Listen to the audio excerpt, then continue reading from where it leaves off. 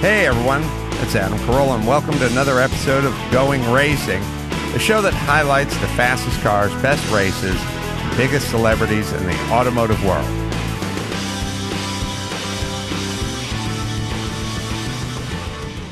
I'm Adam Carolla. It's Matt the Moderator, DeAndrea over there. Where are you, Matt? Hello, I'm at home in Venice, but they're building an apartment complex right outside, so I apologize. Everybody's going to hear a little bit of that. I'm trying to make it as quiet as possible, but it's a little tough.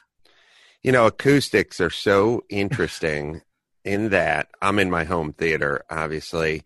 So it's weird. They always say home theater, but I always say, if anyone says to me, "What are you doing?" I go, "I'm going back to my house, and then I'm going to my home theater." It's never a house theater. Yeah. Never calls it a house theater. It's a home theater.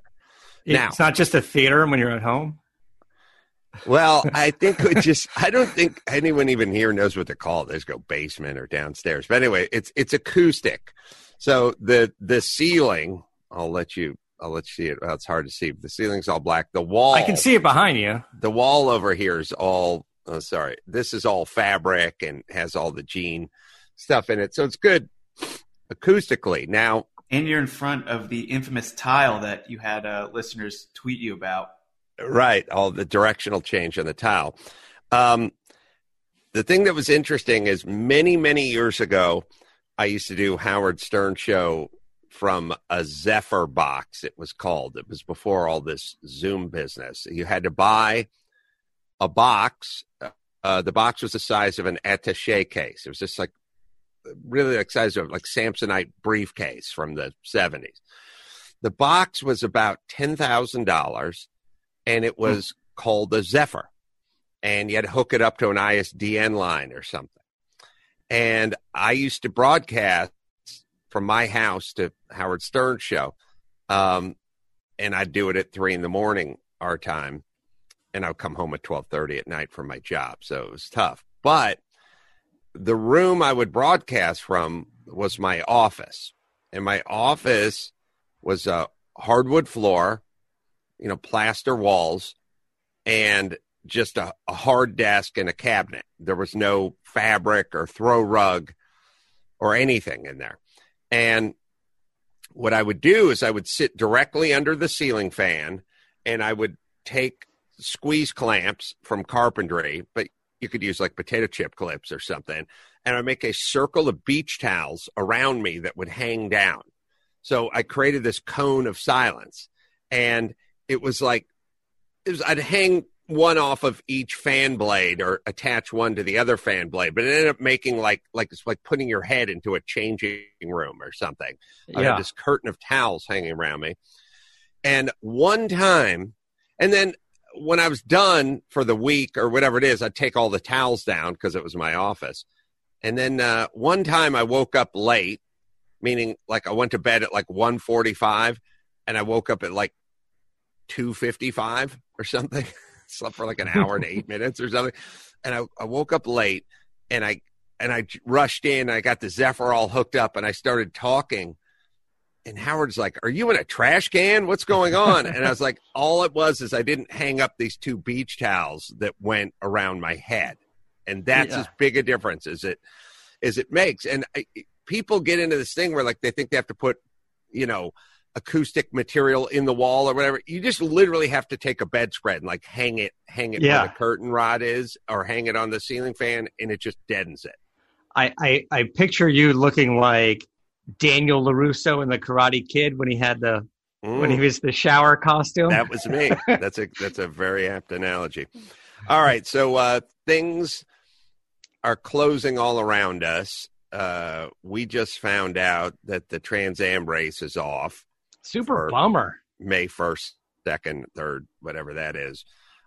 Super bummer. I'm weirdly I'm not optimistic. I believe the news is pessimistic. So we have this thing where it's like doom and gloom, doom and gloom, doom and gloom, and then somebody goes, "Oh yeah, all right, moving on." Like we freak out about everything and then we move on. I think we're going to move on sooner than we think, but it still doesn't mean, look, if shit's canceled, it's canceled. It's not coming back. We had a B sedan race or a 2.5 Trans Am race at Sonoma looking to do, and that got canceled. Long Beach Grand Prix canceled. Hopefully the Trans Am race will get rescheduled, but it's going to come up. It's going to be something up against it. See, now that's the most likely to get rescheduled for a few months down the road because it is a smaller event and they're a little bit more nimble on being able to do that. Things like Long Beach Grand Prix, it's just done. Like now it's 2021 is Long Beach Grand Prix. And of course, outside of our world in automotive, the Olympics are going to be just pushed a year. There is a show that for the car folks during the quarantining that's on Netflix, which is like F1, The Drive or something like that. It's like the driven F1, this whole F1 series. Max Paddock can look it up. It's really interesting. It's all modern F1 stuff. Each episode is, I think it's about 40 minutes long or something like that. And Formula One Drive to Survive. Sorry, there you go. I think I watched it last year. It's pretty bingeable because the episodes are pretty short, and they just kind of highlight a team and a driver and what can go wrong and the trials and tribulations and like how crazy everything is and how high the stakes are. And it's pretty interesting stuff. They've done like, the Red Bull team and McLaren and Ferrari. And it's the same story. It's like they got the veteran driver. He's the number one driver. And then the young buck comes in. He's 22 and he's tearing it up. And next thing you know, those guys are making contact with each other out on the track. And they cut back to the team. And the team's like, no. And it's, I think they had, I think it was McLaren. Well, first off, the last one I saw was McLaren, and then they had Zach Brown, who's the guy who's running McLaren's race team, I guess. Or I don't know if he's running, but he's the head of McLaren Motorsports or whatever. And then I'm like, Zach Brown. Oh yeah, that's the guy who drives the 935 in my race. Yeah, every year, and he drives that big yellow and light blue Swap Shop or whatever sponsored 935 in my run group at Laguna Seca every year. So it's kind of cool for McLaren. I mean, you have a real racing enthusiast if you got out there driving I think he's driving a 935 K3 or something. It's like, it may even be like a tube frame 935. It's just like a big old 935. And it's that one, you can kind of picture it. It's like yellow and blue. It's got kind of a Bahamas kind of look to it. And there's a big sticker. It's like a windshield sticker, but it's not the top. It's not the top part. It's like the whole, it's like a 2-foot by 18-inch sticker that's just on the window, on the driver, on the passenger side. Like seems almost illegal, actually. Like you couldn't really see through it if you're going to the right. But anyway, so I was watching Drive to Survive, the F1 thing on Netflix, and then I was like, Zach Brown. And I was like, and then the fun part about the computer is like, oh, Zach Brown, wait a minute. And I just tapped. I was like, oh, yeah, that guy was in my race. He finished 6th, I think, last year. And then it's like, footage from Monterey of Zach Brown driving, like helmet cam. And I was like, oh, let's watch him go around in his 935. It's a cool series. It's really well shot, like amazingly shot. And the stories are compelling and also sort of insane. Like I think it was an episode. It wasn't McLaren. It was, so there's like Red Bull, Aston Martin or something. Red Bull doesn't manufacture engines, but it's like the Ferrari team, the Red Bull team. Mercedes is the number one team. And of course, I don't think they're ever highlighted. I think it's like,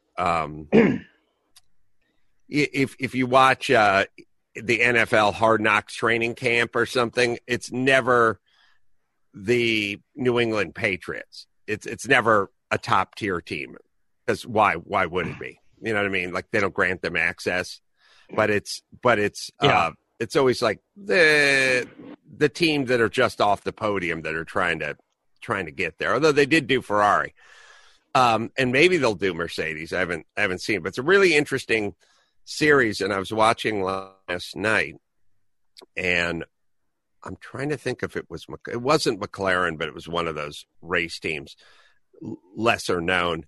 And they were like so excited that their guys were going to finish 4th and 5th. And it was the first time they finished that high and blah, blah, blah. And the one guy came in for a pit, and he did, they do 1.7 second 4 tire changes. Like, pow, God, right? But the one guy didn't get the lug nut on right or whatever, and they had to pull over.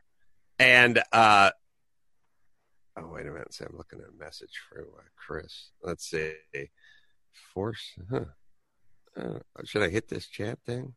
Yeah. So there's an episode where they're talking about McLaren's CEO, Zach Brown, and a team named Force India. I don't know if that's the team you're thinking about.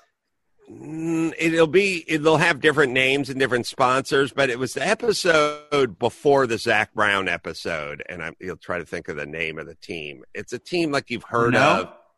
Yeah, it was probably Renault.